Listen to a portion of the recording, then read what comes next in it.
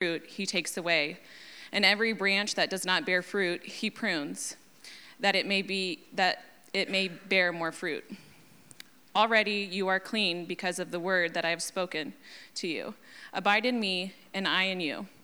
As the branch cannot bear fruit by itself unless it abides in the vine, neither can you unless you abide in me. I am the vine, you are the branches. Whoever abides in me and I in him, he it is that bears much fruit. For apart from me, you can do nothing. If anyone does not abide in me, he is thrown away like a branch and withers, and the branches are gathered, thrown into the fire, and burned. If you abide in me, and my words abide in you, ask whatever you wish, and it will be done for you. By this my Father is glorified, that you bear much fruit, and so prove to be disciples. As the Father has loved me, so I have loved you.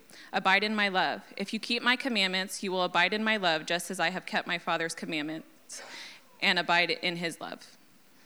These things I have spoken to you, that my joy may be in you, that your joy may be full. This is my commandment, that you love one another as I have loved you. Greater love has no one than this, that someone laid down his life for his friends. You are my friends if you do what I command you. No longer do I call you servants, for the servant does not know what his master is doing, but I have called you friends. For all that I have heard from my Father, I have made known to you. You did not choose me, but I chose you and appointed you that you should go and bear fruit, and that your fruit should abide, so that whatever you ask the Father in my name, that he may give it to you. These things I command you, so that you will love one another. This is the word of the Lord. In Westside, we are glad that you're here with us today. And let me just rush to thank you guys for the gifts and for the love. I grew up a preacher's kid. And so there's an old saying that you don't ever want to see how sausage and government are made, because you'll never want either one of those ever again. And so growing up a preacher's kid, the church is the same way. And so I remember when my dad had a bad board meeting, we moved. And the love that we feel in this congregation is just beyond words. It's also very difficult for me to try to accept something like this because of the team that we have, from Frankie Moe, our secretary, John and Haley doing media, Adam leading the worship team, Nikki back there with the kids, Matt running the board. Guys, there is a small army of people that help do this. And for some reason, I get to get a microphone like I got it all together or something like that. And I don't. You can just talk to them for sure. So thank you. We love you guys. Enough of the mushy stuff. Okay, let's get to it. All right.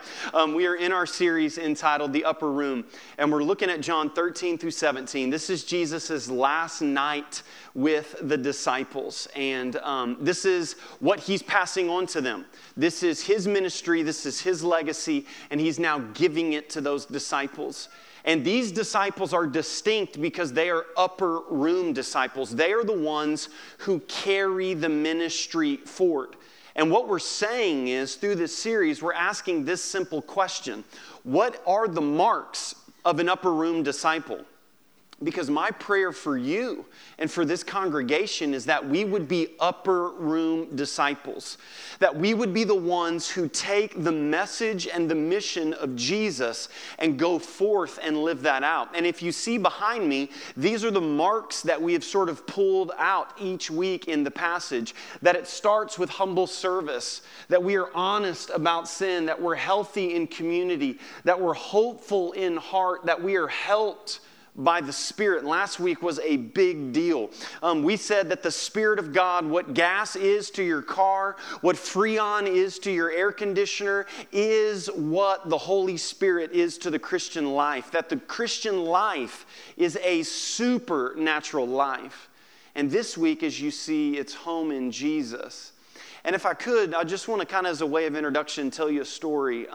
It was about 2011 or 2012, close to a decade ago. I was a student pastor, and we had worked all year long to raise money for the youth group to go to Student Life Camp. And it was a big deal. It's a week long, and it's just a special time for anybody that's in student ministry. And Student Life Camp was in Roach, Missouri. Okay, there's actually a place called Roach, Missouri. And there's a great campground and all of this stuff. And so we raised a bunch of money. And I always get nervous. I used to get nervous taking students to an event because my mentor in ministry said, if you ever take students to an event that's boring, you've got one shot. Because if that event is boring and the next time you tell them to sign up, we're going to something, they're going to go, that last one was really boring and we're not going to this one. And so what made me nervous is I saw they call them the camp pastor for the week. And there was no picture, there was no anything. And the camp pastor's name was Dr. Ed Newton. And I was like, if that is a boring name ever, okay? Sorry if your name's Ed in here, okay, right? But Dr. Ed Newton. And I was like, And I had been saved a number of years earlier, and I came out of a certain sort of lifestyle, and I listened to certain types of music. I'll just be honest with you.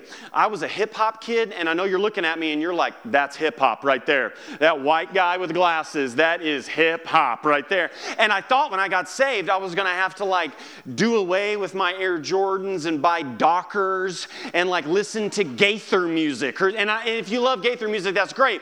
But it was just, wasn't my jive. And so I was like, great. So I'm taking these kids to this event. And so we get there, and there's orientation. And I'll never forget, they said, and your camp pastor for the week is Dr. Ed Newton. And this guy walks out on stage with hair down to his shoulders, Beats by Dre around his neck, a backpack, Jordan gym shorts, and Air Jordans on his feet. And I thought, this is God's prophet right here, right? This is it. That was attractive, but when he opened his mouth, he said this. He said, hey guys, my name's Ed Newton, and this week, during the day sessions, we're going to walk through the minor prophets, and at night, we're going to walk through the 7 I am statements of Jesus.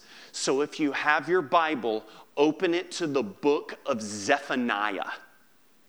And I was like, this dude's about to preach the Bible right now. And then later on throughout the week, he was just preaching and preaching.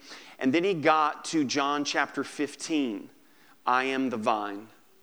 And it was such a pivotal moment for me. I had never seen someone open up the scriptures, break the verses down, not only explain what they meant, but then to apply it to our life. It was a defining moment for me.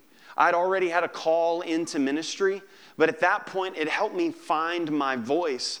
And by God's grace, Ed and I became friends, and we're still in contact today. He's a pastor down in San Antonio at this big mega church. And a couple years after that camp, I just brought it up to him and said, man, you don't know how much you mean to me. That was such a pivotal moment. And that sermon on John 15 about abiding in the branches. And he gave me a resource. He said, oh man, that actually, a lot of that stuff came from a book called Secrets of the Vine. And I was like, wow, there's nothing new under the sun, right? There's all knowledge and all of this. And so I consume the book, and I say all of that to say this to you today.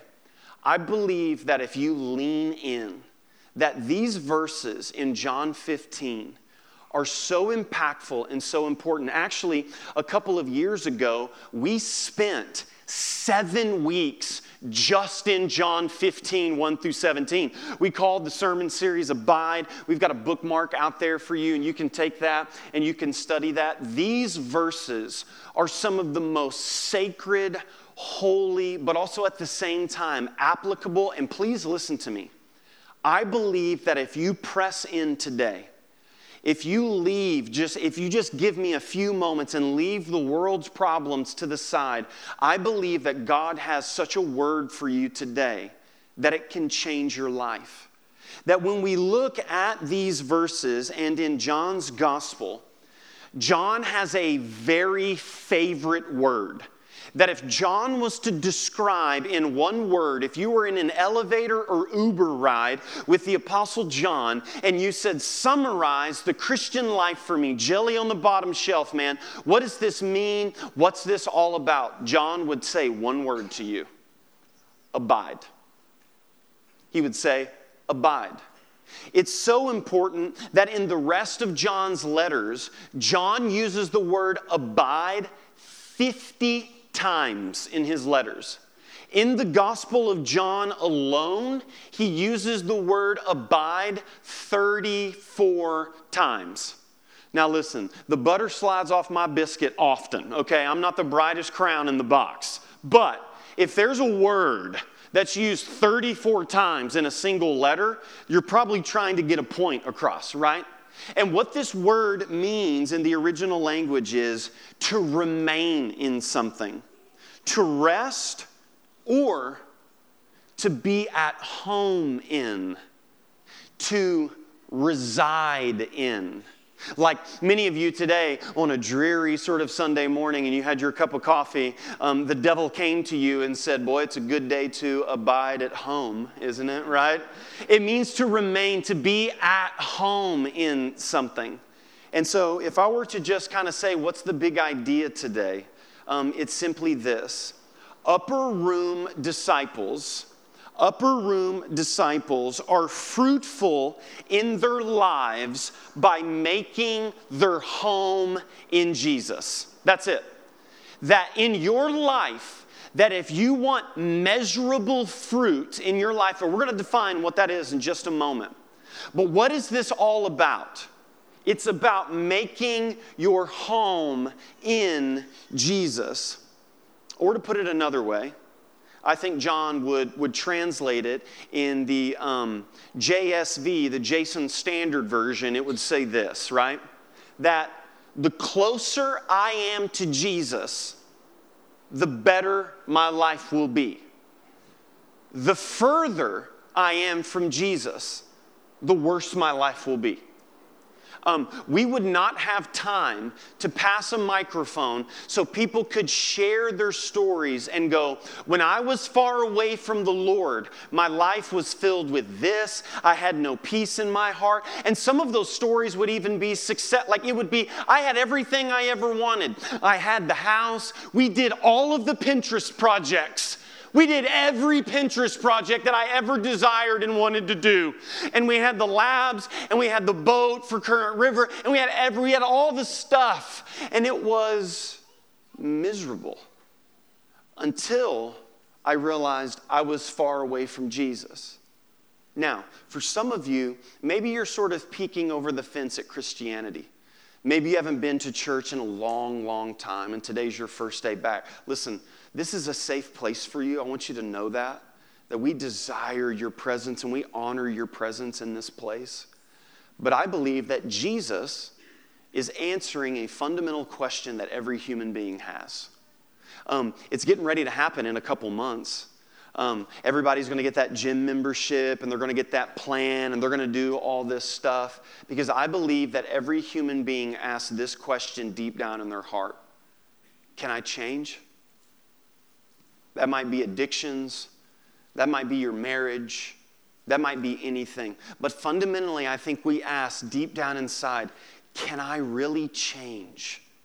And listen, Jesus not only emphatically says yes, you can change. In these verses, he tells us how. He tells us how change happens in the Christian life. But before we do that, we have to answer some questions and sort of set the stage. Jesus uses a lot of language that's unfamiliar to us. He's like vine dresser, vine, and then branches and fruit and all. And we're like, what? You got to understand something, that if I were to show you a picture of like a bald eagle and I said, what nation does this represent? You would say, America, right? With an M. You would say America, okay? Jesus is using symbolism in this passage to speak. The vine was like Israel's sort of logo, if you will. That in the gates of the temple, there were vine branches all on the gate doors. The vine represented the nation of Israel, God's people. And God, all through the Old Testament, is referred to as the vine dresser, the one that takes care of that nation. And so just to break it down, God the Father in the passage is the vine dresser, okay? And then Jesus, God the Son, is the vine himself, the source of life. And then the disciples are the branches. And that's why he has so much to say about the branches and all of that. That's to sort of help you jelly on the bottom shelf. But what is this fruit? There's all this mention of fruit in the passage, that you may bear fruit, that you may bear fruit. Now, if you grew up in church and maybe did like sword drills and you had the little sash, you immediately would say, it's fruits of the Spirit. It's fruits of the Spirit: love, joy, peace, patience, kindness, goodness, gentleness, faithfulness, and self-control, right? And then you got sugar-free Kool-Aid for saying that. You know what I'm saying, right? Yes, but that's not all, okay? So how about this for a working definition? The fruit of the Christian life, this is a real important sentence, is the observable evidence of being formed into the image of Jesus Christ. For some of you, for the first time, a light bulb is going to come on. Did you know that the point of the Christian life, this whole thing, is about being made into the image of Jesus? That's why a great mission statement for a church would be that it's all about... Okay, I'm going to let you do that again. It's going to determine whether I preach angry or not, okay? That it's all about... Jesus. It starts with Jesus, it sustains with Jesus, and it ends with Jesus. This fruit, you cannot fake over the long run. Now, you might be for a little season of time, and that's what makes this Christianity thing so dangerous, man, that you can come into the community, you can learn the lingo, and when you hear someone say God is good, you say all the time, and they say all the time, and you're like, oh, I'm supposed to say God is good, and then you praying for your brother, and amen, and you get a real big, thick Bible, and you carry it under your arm, and you do all this stuff, and it looks like it, man. You're like, wow. But over time, the love, the peace, this thing is supernatural. This is not man-made. This is a supernatural life. And when I hear of a wife with tears in her eyes say, he's changed.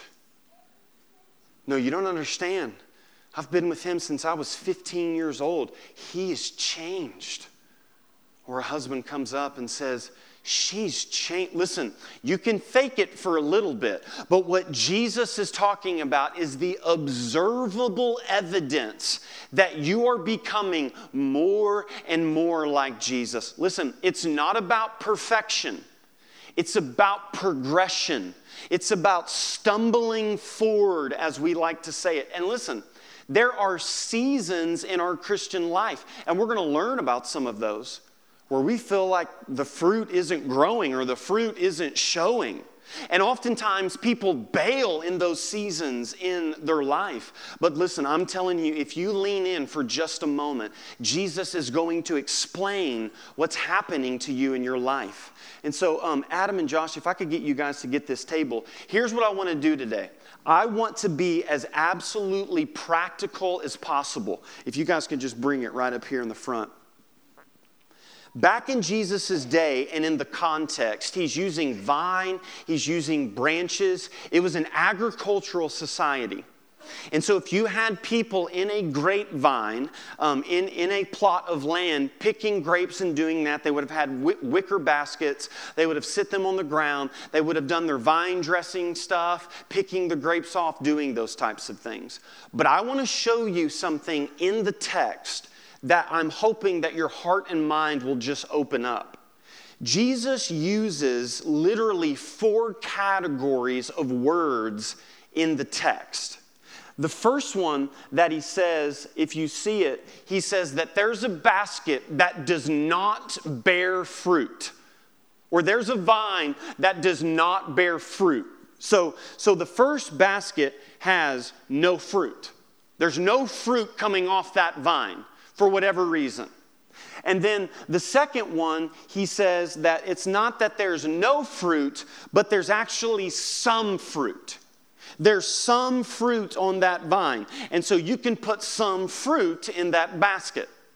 But then when he gets to the third one, he says there's no fruit, there's some fruit. But then in the third basket, he says that there is more fruit. That it's a basket that had fruit, but the vine dresser does something to it, and it produces more fruit on the vine. And then the last basket in verse 8, if you look at it, says much fruit. I love that phrase. Much fruit. Anytime I think of much fruit, I think about Buddy the Elf putting syrup on his food, right? It's like, yeah, man, it's like all of that fruit. So listen, there's no fruit, there's some fruit, there's more fruit, and there's much fruit. Here's what I believe. I believe that each one of these baskets represent a season or a period of time in the Christian's life. That there is a time and a season where there's no fruit, there's no relationship. And then there's a season where there's some. And then there's a season where there's more. And then there's a season where there's much. And hey, by the way, can we not be ashamed of much fruit? I think oftentimes people, even in prayer requests or something, like, when other people are like, man, I got this going on, I got this going on. And sometimes you're in a beautiful season in your life. And you're like, man, I don't even want to share that. Listen, let's not be afraid of much fruit.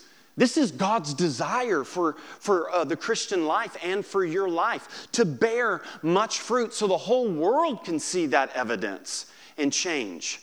But listen, here's what I want to do. I want to look at each basket, and then Jesus says that God does something. That there's something that God does as the vine dresser in each of these baskets that is an application to us in our life. So we have, what's this basket? No fruit. What's this basket? Some fruit. What's this basket? More fruit. What's this basket? Okay, listen, you're going to know what I say today. You might not like what I say, but you're going to know what I say, okay? So look, let's look at the first basket. Basket number 1 has no fruit. So what's the application? The application is repent. Because look at what Jesus says in the verse. He says, every branch in me that does not bear fruit, he takes away. Now, unfortunately, that phrase, takes away, has caused a lot of controversy in the church.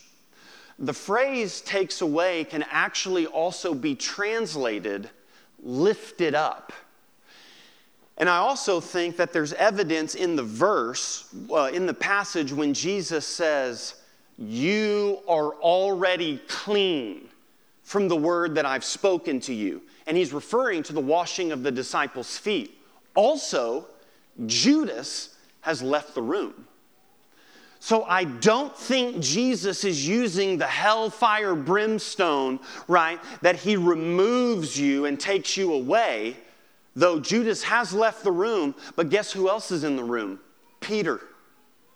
And Peter's getting ready to deny Jesus 3 times and has already gotten into an argument with Jesus. What does it mean to repent? Now, many of us have grown up that this is a dirty word. This is a bad word, negative word. But in reality, it's the message of the Old Testament prophets, and that it's the message of Jesus in his very first sermon. Jesus said, repent. And the word repent means the changing of your mind that results in the changing of direction.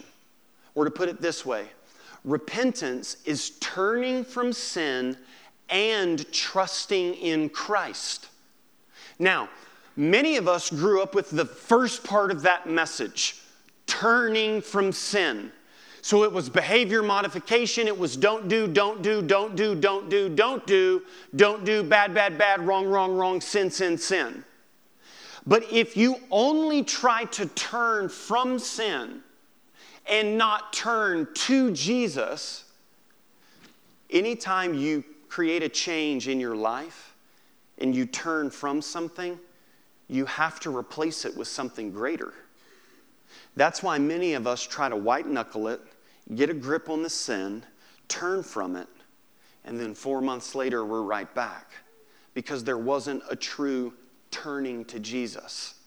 So listen, I'm going to be very loving when I say this, but for some of you in the room, there is no evidence of a relationship with Jesus Christ, of a real heart change.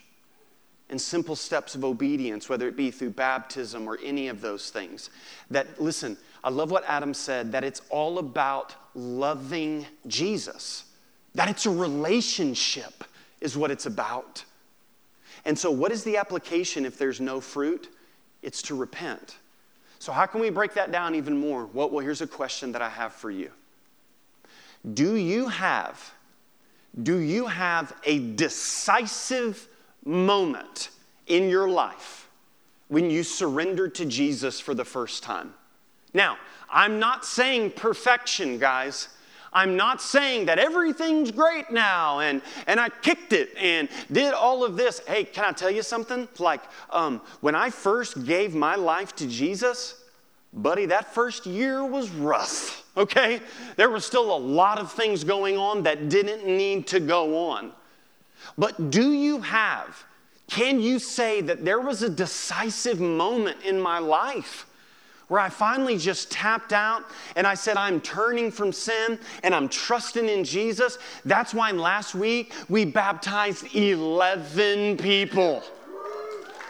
11 people. And what was that? That was evidence of a decisive moment in their life. So listen, many times that when we face temptation or we're in a dry season in our life and then we begin to doubt our salvation and all of these things, the reason why I think we struggle with that is because we don't go back to the decisive moment. And we don't go, you know what? My feelings are not fact.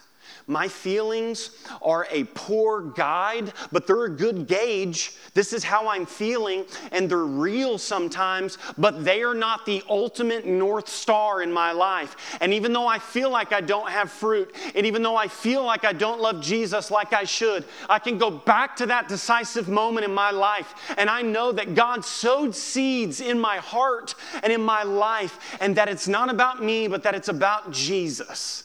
If there's no fruit, the challenge to you today is to repent and to really tap out and surrender your life. Now, the next basket, it goes from no fruit to some fruit. Oh, this is really good. What's the application of some fruit? How does it go from no fruit to some fruit? Well, it's reorganize. Basket number 2 is to reorganize. Look at what Jesus says in the verse. This is really interesting. And every branch that does bear fruit, and then he goes on to say this, every branch that does bear fruit, he prunes. He prunes. Man, I just wish so much. It was probably taught, but I didn't listen, okay? Pruning is not a bad thing. You gardeners know this. My fake plants die because I forget to water them, okay, right? It's a Mitch Hedberg, right? I mean, that is not happening at all in my life of green thumb and all of that. But those of you who know that when you trim it and when you cut it back, it just blossoms and it blooms. Did you know that Jesus does that to us in our life? that there are unnecessary things and that there is baggage in our life that Jesus is going, oh man, I know you love that and I know you think you want that, but listen, that is going to keep you from bearing fruit. For some of us, it's relationships. For some of us, it's jobs. For some of us, it's experiences and situations. I think of, the great gospel song written by the great gospel writer Garth Brooks, right? Thank God for unanswered prayers, right? Because God is pruning and doing something in our lives. And so the challenge is when God cuts something back in our life, it reveals that we had things out of place. I mean, Jesus is going through the Gospels all the time saying, seek first the kingdom of God and his righteousness. What does this look like in our lives? I'm reminded of like our iPhones, right? So our kids have some devices, and any time that they download an app, it ends up showing up like on our phones.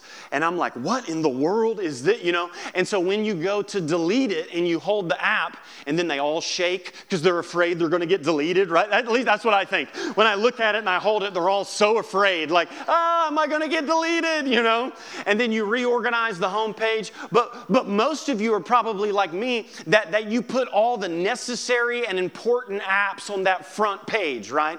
I want easy access to this. I want to be able to do this. That is a great illustration of what it is to be a disciple. That when you go from no fruit and you've surrendered your life to Jesus, the next thing you do is you look up and you realize and you go, goodness gracious, man, these things aren't important. What am I doing?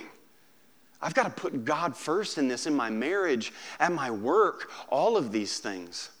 I just spoke to a really good friend who went to a pastor's conference, and there were really known pastors who had written books, and one of them was John Mark Comer, who's a guy that I love, and his books are great. And so he went up and he was talking to him, and he said, hey, John, what do you think is what do you think is the greatest threat to the Church of Jesus Christ in 2022? What do you think is the greatest threat that we as pastors need to be prepared for and help our people with? And John Mark Comer answered super fast and said, that's easy, soccer. And he said, what do you mean? He said, man, never in the history of the West have people lived such unsustainable schedules in their life. It is unmanageable. And this will be one of the most offensive things I say. You wouldn't believe the emails I get when you talk about soccer or something like that, right? Because what it does is listen, your money and your time reveal what you love. And all through student ministry, I would see families who would commit this to be important. And then, sure enough, when they graduated high school and they went into college, they would schedule a meeting with me and sit in my office and go, they're not going to church. They don't think any of this is important. Hey, listen, it'll be really hard and it'll be really difficult. But the seeds that you sow in this season in your life. So listen, here's the application question for you when it comes to reorganize. What would it look like for you to make Jesus first in your life? In relationships? What's interesting is in 1990, the average church member who was considered a member and went to church often would go 3 Sundays a row in a month. As of 2010, the average is 1 Sunday a month. I mean, these things are changing. And listen, coming to church doesn't make you a Christian. But the reality is that in this place, when we see God's people, when we study God's word, when we get involved, we are positioning ourselves to experience the power of God. That's like a man coming up to me saying, I'm married, but I don't really think I got to go home. Okay, how's that relationship going? What does it look like for you to tangibly make Jesus first? No fruit, repent. Some fruit, reorganize. Third basket, more fruit. More fruit. What's the application there? And it's to release. It's to release. Look at what Jesus says. He says, he prunes that it may bear more fruit. So the result from the second basket of some fruit, that when God prunes us and we go through a season in our life, and hey, listen, I believe Westside through COVID went through a pruning season. I believe that happened to a lot of churches. I mean, I've gone through seasons of serious pruning in my life. A year or two prior to COVID, the pace that I was running at was unsustainable, and there were real decisions that I had to make in my life. We all go through seasons of pruning. And so with that, it leads us to more fruit. But here's what's interesting. That we know that one of the ways that a vine dresser would prune a grapevine is not just by cutting away the dead, but also, if the vine dresser saw that some grapes were growing much faster than the other grapes, that's a sign of unhealth, and they would pinch the top of the vine. And when you pinch the top of the vine, it slows the process down. So listen, don't miss this. They can grow holistically. See, this is a great myth in the Christian life. When we get to things like in Galatians 6, the fruit of the Spirit, and we see them itemized, we go, oh yeah, love, joy, peace, patience, kindness, all of that. Okay, joy, I feel like I'm good at. I feel like I've got that joy. The peace, yeah. Patience, oh man, the patience. I'm not going to pray for patience because God might actually give it to me, and all of this stuff. But the reality is listen, we don't grow like that. We grow holistically. That's why it says the fruit of the Spirit. It doesn't say the fruits of the Spirit, that it grows holistically. And what Jesus wants us to do is he wants us to grow holy in our life. And listen, once we begin to bear fruit, here's what we think. That every bit of growth that we see in our life, that it's all good. I got another job. I bid that job, and now we've got extra income, so we must need to get a bigger house. And so now we've got this, and I've got some fun money, and so now we should do an extra time, and so we should fill it and do it with this. I've shared this illustration with you before, but this is a picture of a man by the name of Robert Wadlow. Robert Wadlow is the tallest man on record who ever lived. He's from Alton, Illinois. Robert Wadlow, when he died, was 8 feet 11 inches and still growing. When Robert Wadlow was 8 years old, he was 6'5". Unbelievable, man. I mean, look this guy up. It's incredible. And so when Robert died, his body was donated to science. Come to find out, Robert Wadlow had a brain tumor that was pressing up against his pituitary gland, and it was making that thing work in overdrive. Here's what I'm saying. The tumor was a growth, but it wasn't a good growth. And when you get to this season in your life, the toughest decision for you is this. This is a good thing, but is it a God thing? When you begin to walk with Jesus, some of the most difficult questions are, wow, this is a good opportunity, but is it a God opportunity? Did you know that when Jesus turned his face to Jerusalem and was getting closer and closer and closer to Holy Week and going and dying on the cross, that he would be healing people, and there would be crowds of people, tens of thousands of people, and he would turn to his disciples and he would say, all right, guys, pack it up. We're ready to kick rocks. He actually said that in the Greek. It's kicky rocket. No, I'm just kidding, right? And the disciples were like, look at all these people. I mean, we could plant a church here. There's all of this. And Jesus would say this, my Father's will is I need to go to this next town. Jesus was able to distinguish between good things and God things. So the application question, if you were in this season of your life, is this. What do you need to let go of that's holding you back? And you know what it is. You don't even have to pray. And guess what? Here's what's going to make it so hard. It's probably a good thing. It probably is. But the question for you in this season and time is it a God thing? What is it that I need to release, let go of, let someone else take charge of so I can move on to the next phase?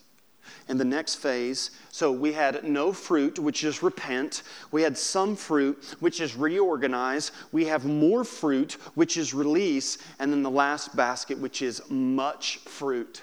This is the best one. You ready? You just rest. Oh, man, that's good news. Do you know what's crazy about Christianity? Is that you can't force the change. Parents, you know this to be true. You know this to be true in your relationship with your own children. But somehow when we cross over to our relationship with God, we think it's different. And religion is working by my own strength to gain God's favor. Christianity is grace. And grace says God has given you his favor because of what Jesus has done. And so Christianity, here's what's so crazy. You change by simply being with Jesus. That's how powerful his love is. And I love what Jesus says in the verse here. By this, my Father is glorified, that you bear much fruit. And here it is. And so prove to be my disciples. Listen, if you were in this season and there is an abundance of things, of time, of resources, and it's just a beautiful season. Listen, I can tell you this right now, that I love the Bible right now in my life more than I ever have. And I get these little glimpses of much fruit. And I want more of that in my relationship with Jesus. But do you know what the temptation is? And this is your application question if you find yourself in this season. It's simply this. Do you really believe that this is the life that God wants for you? God wants you to bear much fruit. It's not the absence of circumstances. Don't get that confused. It's not, okay, when my marriage is operating like this, or when the kids, or when the schedule. No. All of this fruit happens amidst the circumstances. Peace is not the absence of suffering, but the presence of God amidst the suffering. So as we look at all of these baskets, I want us to recap as the band comes up to lead us in a time of response. What's the first basket? No fruit. The application is to repent. Do you have the decisive moment in your life that you surrendered to Jesus? And listen, if you're listening to me and you don't know when that is, look up here, don't miss this. Today is the day of salvation. And you might be saying, well, Pastor, I don't really know if God's doing anything in my life. I do. Do you know why? You're in church. You're like, well, okay, yeah, I know. That's what it looks like to you. But God's doing something in your life. What's the second one? There's no fruit and then some fruit. And for some of us, it's to reorganize. And listen to me, it's going to be painful. It's going to be hard. Your family is going to even ask questions, your friends. But can I tell you something, that the investment that you make at this stage in your life, when you get here, you will laugh at the level of difficulty that you thought it was. What does it mean for you to make Jesus first in your life? Listen, the first of the year is coming. I know we poke fun at that and this, that, and the other. It's a great time to set some goals, but to understand that we do it from God's love, not for it. So we have no fruit, some fruit. What's the third basket? More fruit. And we've got to release some things. For some of you in the room today, maybe you're dating. And listen, you're dating, but deep down inside, you know, like, I'm using this relationship to just simply fill a void. I'm lonely. I'm bored. I don't ever see myself marrying this person. This is not a godly relationship. Listen, I'm telling you with all the love in my heart that it's time to let that go. Or the addiction, or whatever it is. Listen, Jesus has plentiful. His hands are full to give you something, but we cannot receive what Jesus has if our hands are full. What does it look like to commit our families? We have no fruit, we have some fruit, we have more fruit, and then what's the last one? Much fruit. And it's to simply rest. And for those of you in here today who are in this season, oh my goodness, praise God for you. What I want for you is to be invested in other people who are here in these stages. That's why things like Westside Men and Westside Women and the Fall Fest and all, guys, I'm not a principal. I'm not like, oh, you didn't come, okay, right? And then I go pray to God. Well, God, they've missed 6 Sundays in a row and they didn't come. Like, that's not what's happening. I feel that way, though, when I bump into you at, like, Walmart, and you're like, hi, Pastor Jason, the reason why we weren't, and I'm like, hi, I'm a person, and so are you, okay? And then everybody leaves, and they're like, boy, talking to preachers is real awkward. I'm like, because you're awkward, man. Goodness. Listen, there's a reason why all of these things exist, is because if you're in this phase, in any of these phases, but particularly if you were in the much fruit phase, if you're a mother or a father who's raised your children and now you've transitioned into grandchildren, listen, we got a whole army of mommies and daddies who are struggling with little kids, who are trying to do the schedule, who are trying, and listen, I don't care if it's out of your comfort zone. What they need to see is that God is faithful and that somebody's walked through that season and that there's hope. And just because there's a night when you're in the floor crying because the laundry's not done and the baby's crying and the bills are due and all of this, for someone to speak into your life and to say, it's just a moment, don't give up. It's just a season, don't give up. You're trying to balance the jobs and the work hours. And when I work for my family, I'm not around my family. But then when I'm around my family, I'm not working. And what's the balance? We need older men to speak into those younger men and say, don't make any rash decisions. What you've got to do is keep Jesus first. Because what I believe that Poplar Bluff, Missouri needs, and what's going to change this town, I believe it, man. Guys, I believe that we can change this town.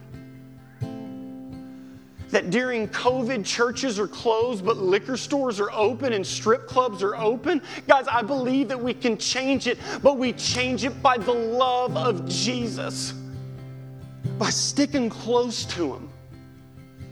So here's the application for you today. What basket are you in? Where are you at? And then the next question is this: what is your next step up the stairs to become an upper room disciple? Listen, we're going to come forward. We're going to take communion, which how appropriate. We're going to partake in the fruit of the vine of Jesus' life. I really want you to think about that before you come today. Please don't let it be a routine. Really ask God, what's next? What do I need to do? Father God, we come before you today so grateful for your word. God, to know that it's all right here. It's in the verses. We see it. And Jesus, your desire for us is that we would bear much fruit. That you are a good Father who has good gifts for His children. And God, I pray for every area and season of life that's represented by those baskets today. But God, I have a deep burden a deep burden on my heart for the first basket. God, I pray today that your Spirit would move in someone's life and they would just simply say, man, God's been doing something. He has. I've been listening. I've been seeing. Some things have been going on in my family. And I think today I'm maybe just supposed to pray. I think I'm supposed to come forward. I think this moment, I feel God tugging at my heart. God, I pray for your boldness and for your power in that moment. I pray for the other baskets and seasons of life. There's so much weariness in this room. And God, the world beats us down, but praise be to God that the Spirit that is in us is greater than that is in the world. And that if you raise Jesus from the grave, nothing is impossible for you. God, I pray that Westside Church would be a community of upper room disciples who abide in Jesus. And by simply being around Jesus, the change is evident. Holy Spirit, have your way with us in this place today. We pray this all in the holy and in the precious and the risen name of Jesus Christ. Amen.